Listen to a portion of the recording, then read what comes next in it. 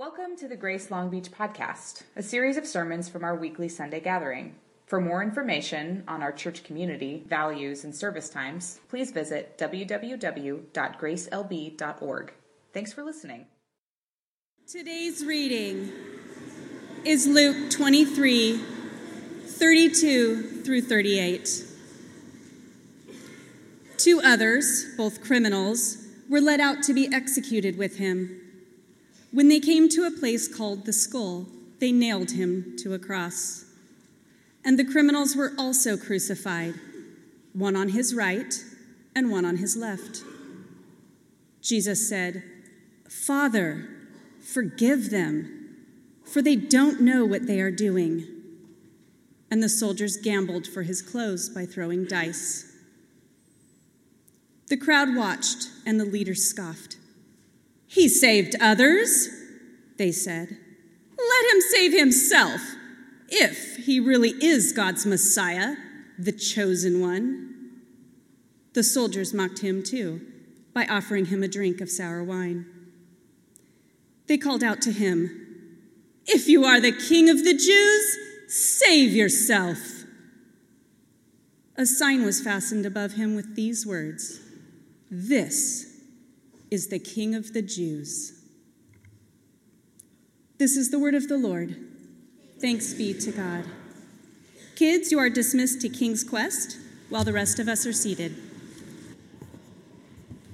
It is my distinct privilege and honor to be introducing this guy to you this morning. Many of you already know Brandon Cook. He is the pastor of vision and teaching over at Long Beach Christian Fellowship.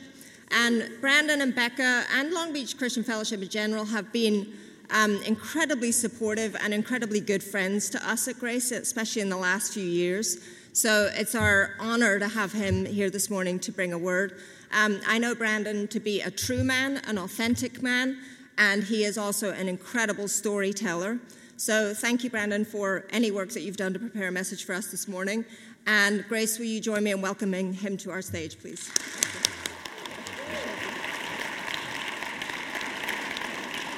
Thank you. Good morning.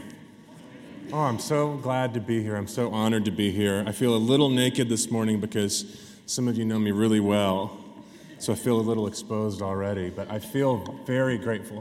Hi, good morning. I was called a hipster this morning. That made me feel great. I can still hold that light, maybe.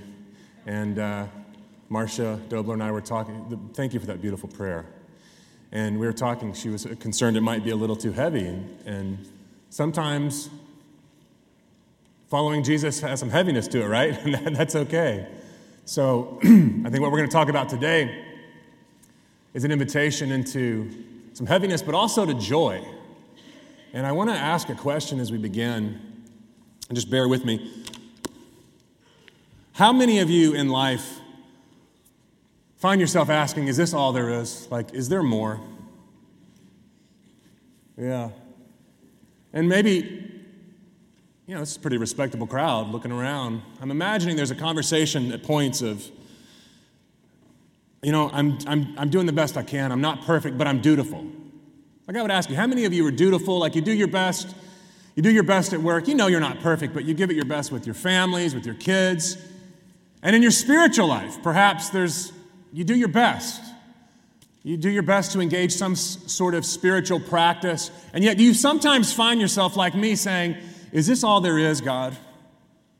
Is there more? Anybody with me in that?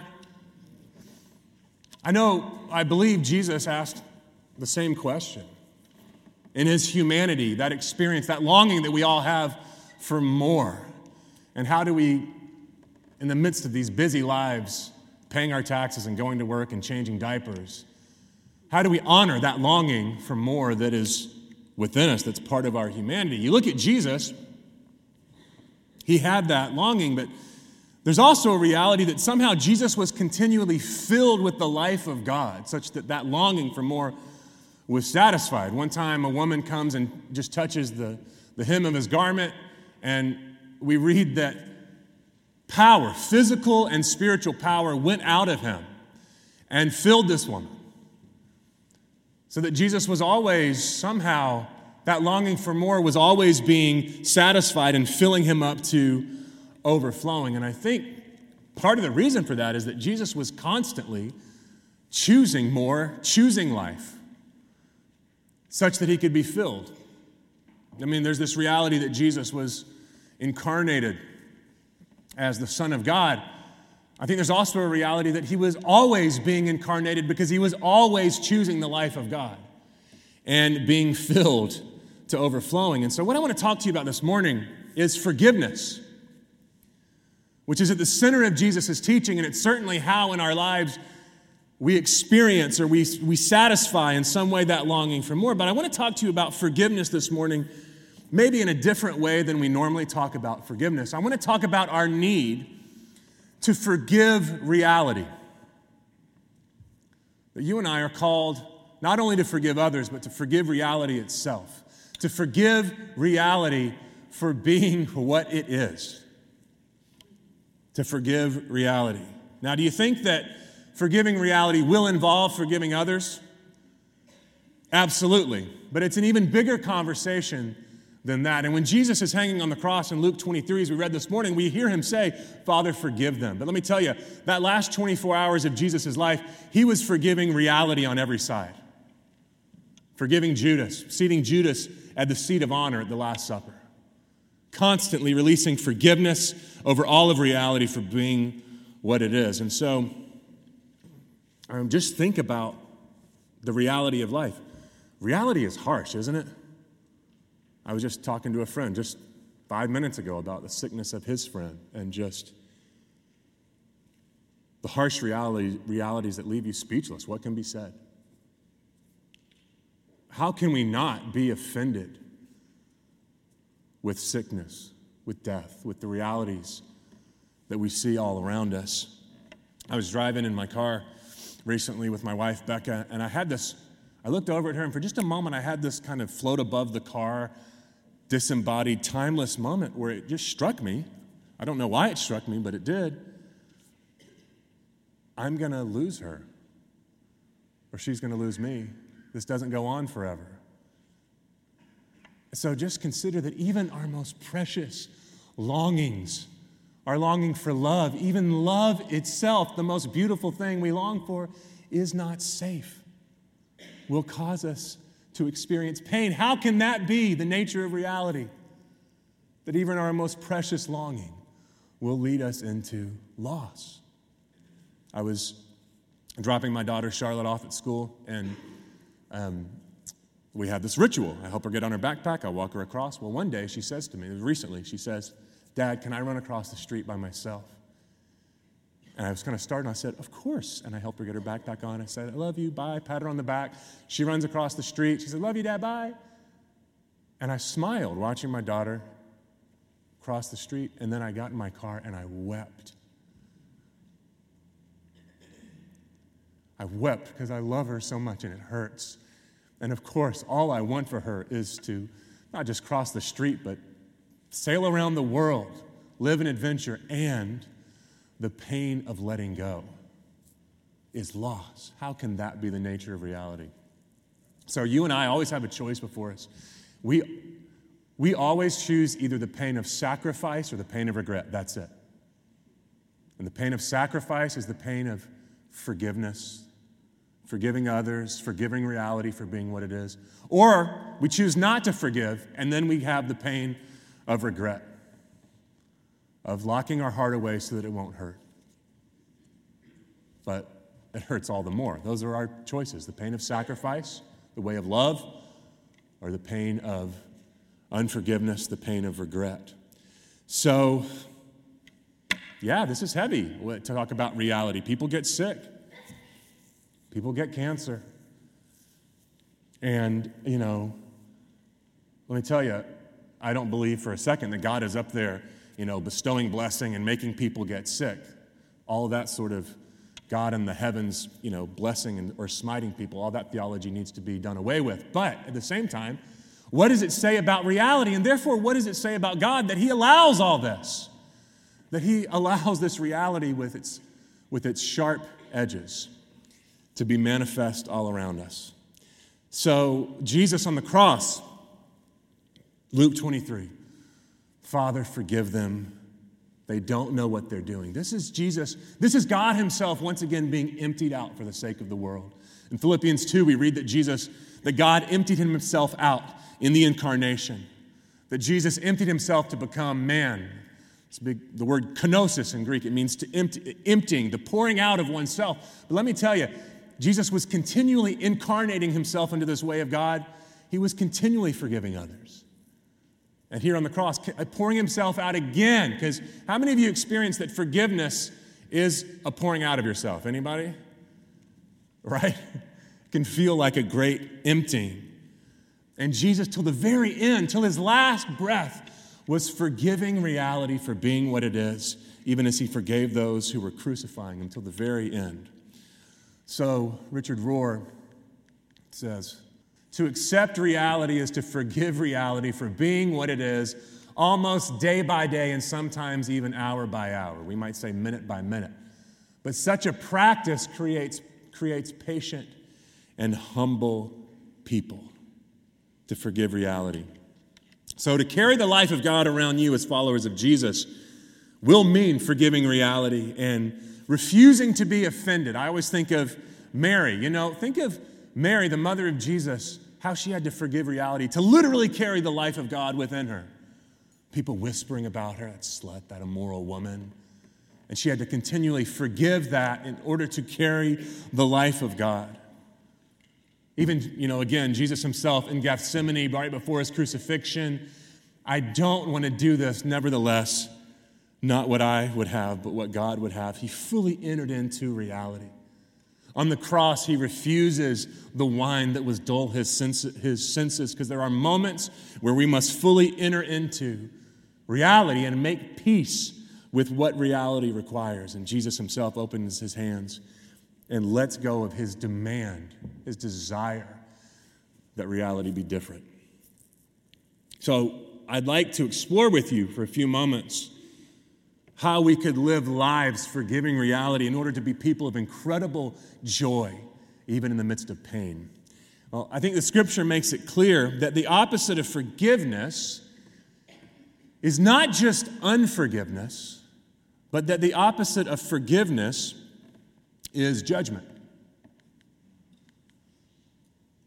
The opposite of unforgiveness is judgment. And judgment is a way that you and I, for a moment, escape the pain of reality. Doesn't it feel good to judge others? Oh, it feels cool. It's kind of soothing, right? I mean, think about it. You're in traffic. Someone cuts you off. You blankety blank. Doesn't it feel good in that moment to assuage the pain of being cut off by judging another person? I think about in life. Someone offends you. A friend betrays you. Isn't it easier to enter into judgment of that person than it is to look with the lens of compassion? To see them as a hurting human being? Absolutely. Judgment is a way that for a moment I'll speak for myself, that I escape the pain of reality. And judgment has two movements to it. There is an internal movement of judgment, and there's an external movement. There's a movement inside ourselves, and there's a movement outside of ourselves to others in the world. So I want to start by talking about the external movement of judgment, which we see all the time in the world around us. And actually, Jesus being crucified is the culmination of this movement of judgment that leads to his death and crucifixion. The external movement of judgment looks like this. It starts with comparison, then it moves and it blooms into offense, being offended, and then it culminates in scapegoating other people. Let's start with comparison. As human beings, it's just natural for us to compare, but we also live in a culture now where we are encouraged to compare at every point. Think about social media. All these images we see, these perfectly picked, curated, edited images of people living happy lives. I always think I could make a bunch of money, probably not, but I think it's a good idea if we created an honest Facebook and a timer would go off and whatever was happening, you had to, at that moment, take a picture or type out exactly what you just said to your wife. Wouldn't that be refreshing? An honest Facebook? But instead, we live in this world where social media gives us these perfect curated images, and so we're invited to always be in comparison. Social media is steroids to our human penchant for comparison. The Pittsburgh School of Medicine wrote this in a report. Exposure to highly idealized representations of peers on social media elicits feelings of envy and the distorted belief that others lead happier, more successful lives. They've done studies. It's proven that social media leads to this anxiety. The comparison, living a life of comparison leads to anxiety, and then it leads to a life of offense. Because think about it. Why not me? Why are they taking a picture on the beach? Why not me? Why do they have that? Why not me? And our culture invites us to live in this comparison and therefore to live a life of offense. Now, Jesus was constantly interrupting comparison, just nipping this whole cycle of judgment at the bud.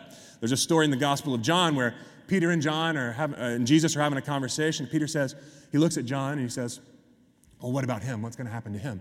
And Jesus said, basically, you worry about yourself. Let him do his thing. You take care of yourself. Basically, he just interrupts that whole comparison conversation. No, don't go there, Peter. Don't step into that. Because comparison leads to offense. And then when offense becomes fully born, it leads to scapegoating. Now, scapegoating is blaming something or someone else. Scapegoating is blaming something or someone else. It's a way that we relieve our own anxiety by transferring it on to someone else. Now, this is strange, but in ancient cultures, many cultures would take a goat and they would do a ritual, and they would ritualistically transfer the guilt and the shame of the community onto the animal and send it out into the wilderness to be killed as a way of ceremonially cleansing, purging the communal conscience. Now, that sounds incredibly strange to us, but guess what? We do the same thing in more sophisticated ways. We do exactly the same thing. Think about it. How often do you see people making the move of saying, this thing is bad. I feel better. I feel virtuous now. Donald Trump is a blankety blank. Nancy Pelosi is a blankety blank. Now, they may be blankety blanks. I don't know. But the thing is, that movement of, this thing is bad, I feel better. That's where the issue is. Because it's fake virtue that doesn't demand the transformation of our own souls. You go on social media, people yelling past each other, scapegoating. This thing is bad, I feel better. That may sound trivial, but let me tell you, when the movement of scapegoating becomes full-blown, it becomes demonic. Because that's actually what's happening in Luke 23 that we read this morning. Think about it. The crucifixion of Jesus begins with comparison. This is not the rabbi that this guy should be. Why is he not like the other rabbis, by the way? They get offended with his teaching. And then the full movement of judgment becomes this demonic move to scapegoat Jesus, to kill him.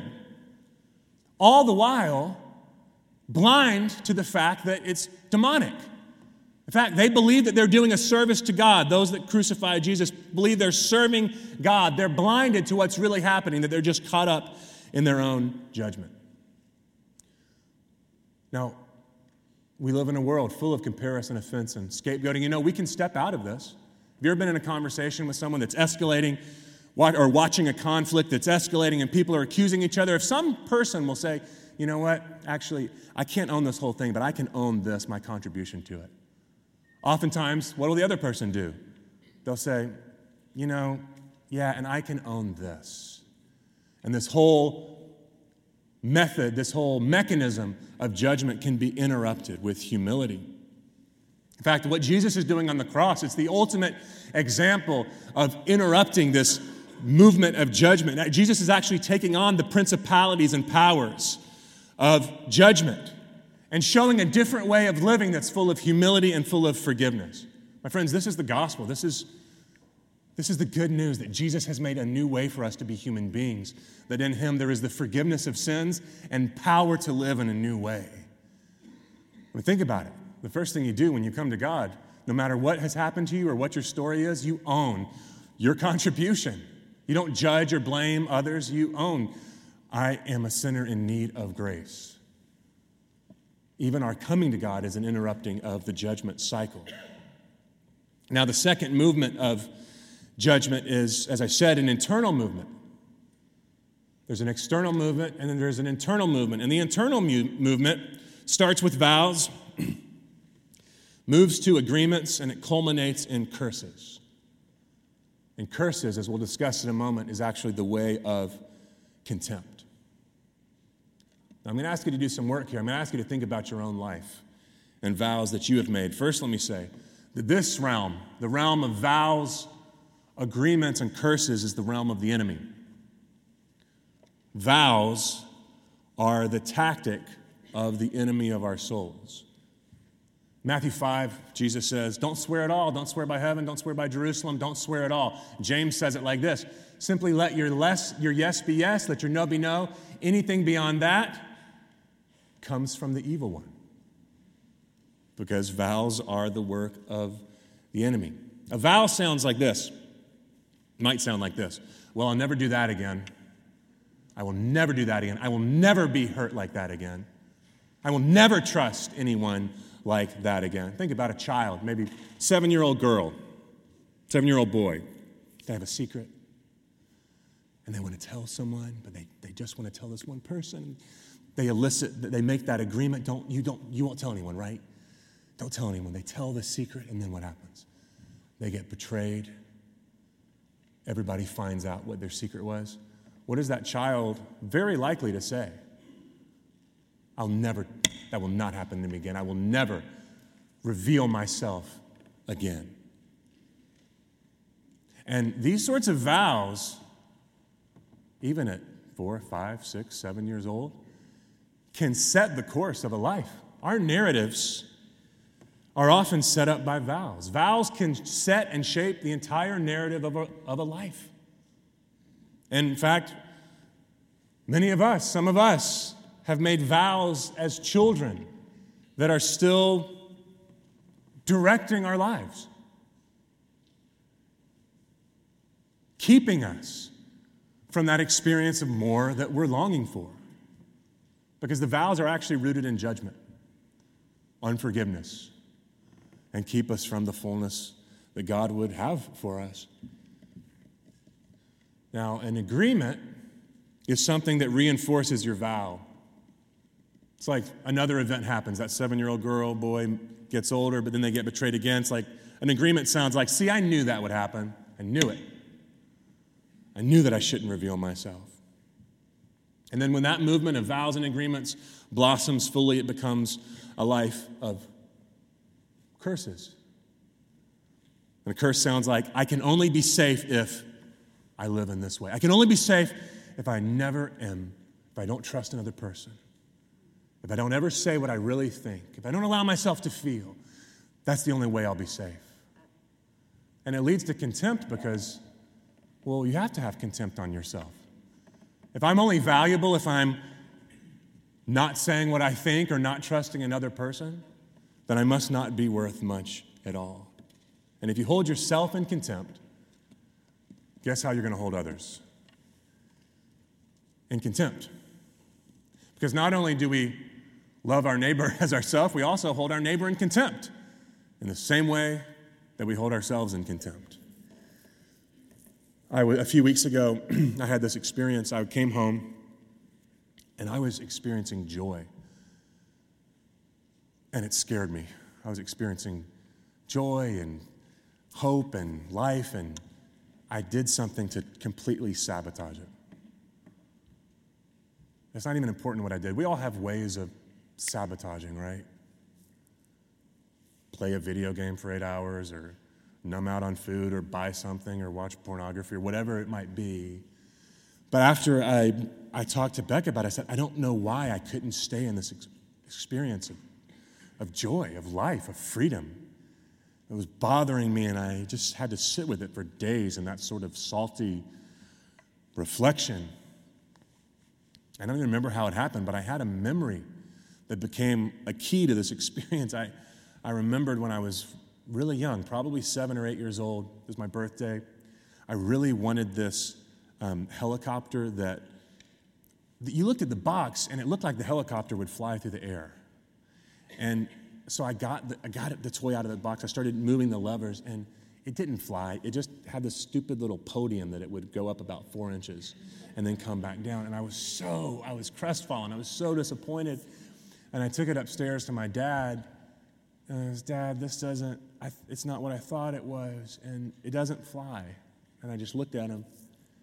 And I don't know why, but he didn't say anything. He just looked at me. And then I immediately had a sense of, well, what I said was, it's okay. It's great. I'll just pretend that it can fly.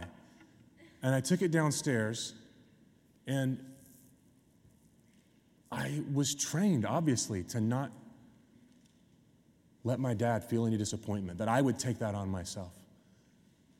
And as I sat now as a almost 40-year-old man, the key turned and I realized, I vowed that I would not feel anything too deeply. That I would not feel disappointment. Still live for me. That I would not feel disappointment. That I would not feel joy because it's not safe and you can't trust those emotions. And I had to actually repent of the vow that joy is not safe. That deep emotions are not safe. So, reality is harsh, though. After I sabotaged my joy. I entered back into my judgment that I can't trust my joys. I've got to sabotage those. And for the next few days, I was in a world of comparison, offense, and scapegoating. I was on the freeway. People would cut me off, and I would get angry in a way that I normally don't. It's like reality has a harsh voice. And these laws of judgment, they're almost like laws of gravity. They will catch you up in their wake. And so,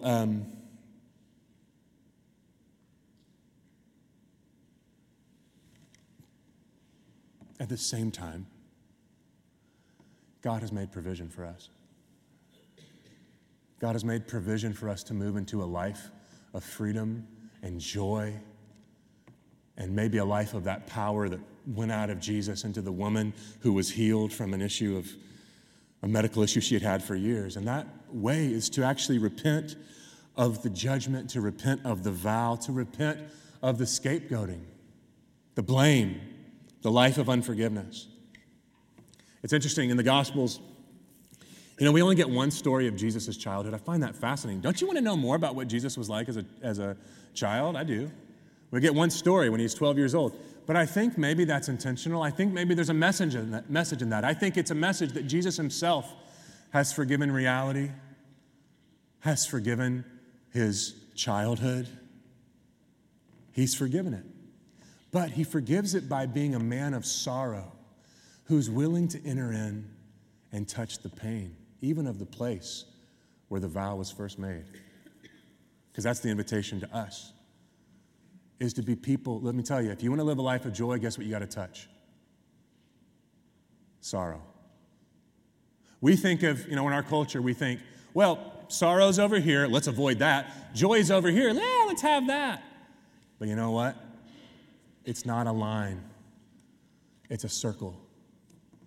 And the circle comes together at the top, and that's the place where joy and sorrow meet. So it's like, Marcia, bring that heavy poem. Bring the lament.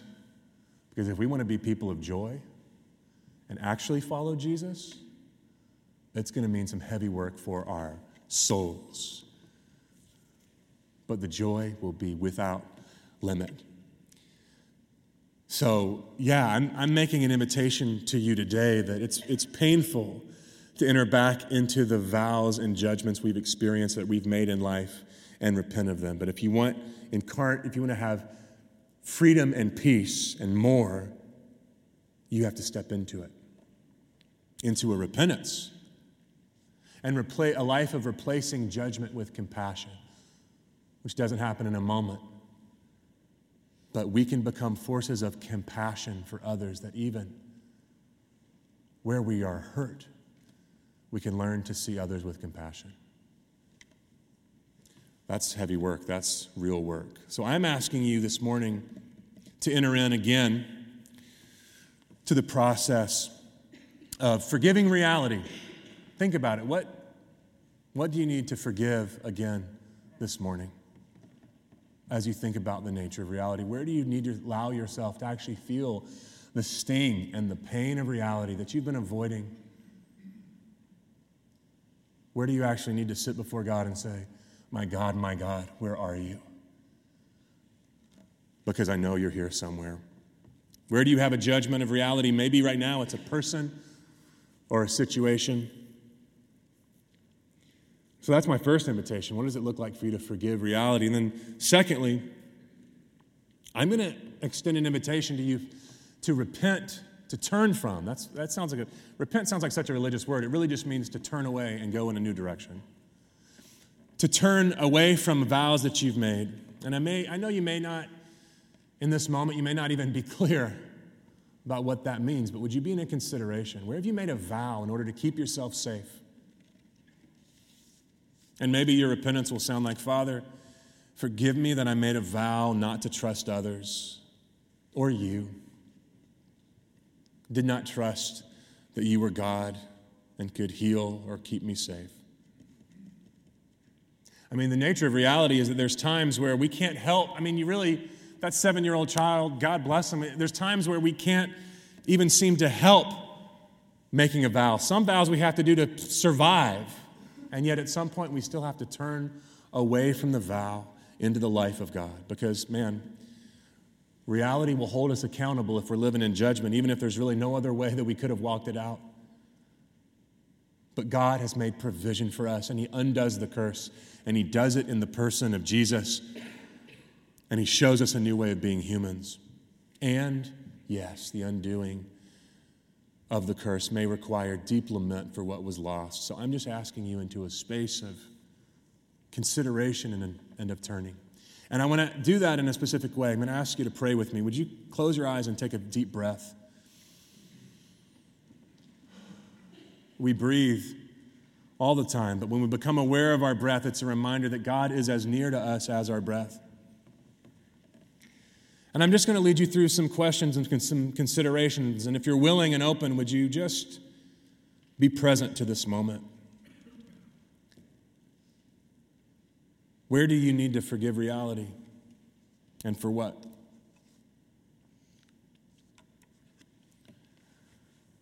And maybe you don't even in this moment know how to do that or feel like you can, but are you willing to put words and are you willing to name what you need to forgive about reality?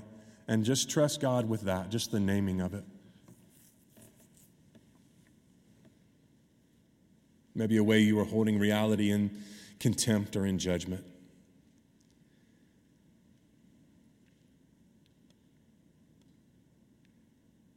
And again, if you're willing, can you put words to a vow that you have made in life? Maybe that you made a long time ago. Are you willing to put words to it? What does your vow sound like?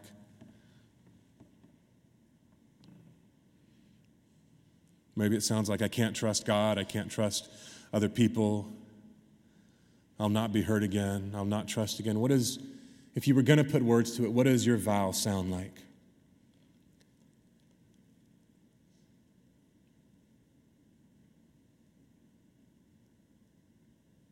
Now, I want to ask you to imagine that you're holding this vow or this judgment and holding it before God. Just see yourself, maybe your hands, maybe you're holding the vow in your very hands. And imagine that God comes to you. He approaches you. What does He look like? What do you see?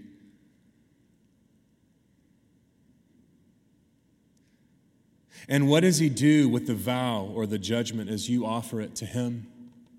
How does He respond? Does He place it to the side? Does He hold it and take it in His own hands? Does He throw it behind Him? What does He do with it as you offer it to Him? And how does God look at you? Can you see it? What's the look on His face as He looks at you? The God of compassion, as He looks at His daughter, as He looks at His son. Can you see the God of compassion? And can you now hold even your own self with compassion?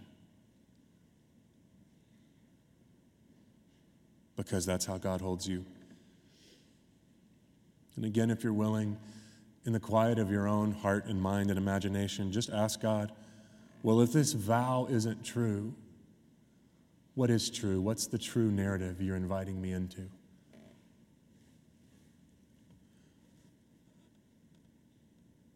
And what does God say back to you?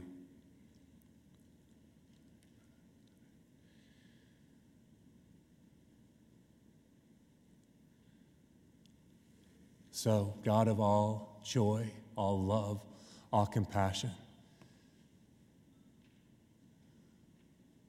a struggling candle you will not snuff out. God who breathes life into us, we welcome you. God of good news, you who are willing to touch the sorrow in order to touch the joy. You speak in our minds and our imaginations. Whatever is from you that we're hearing now, we ask you to compel us with it to walk in your way.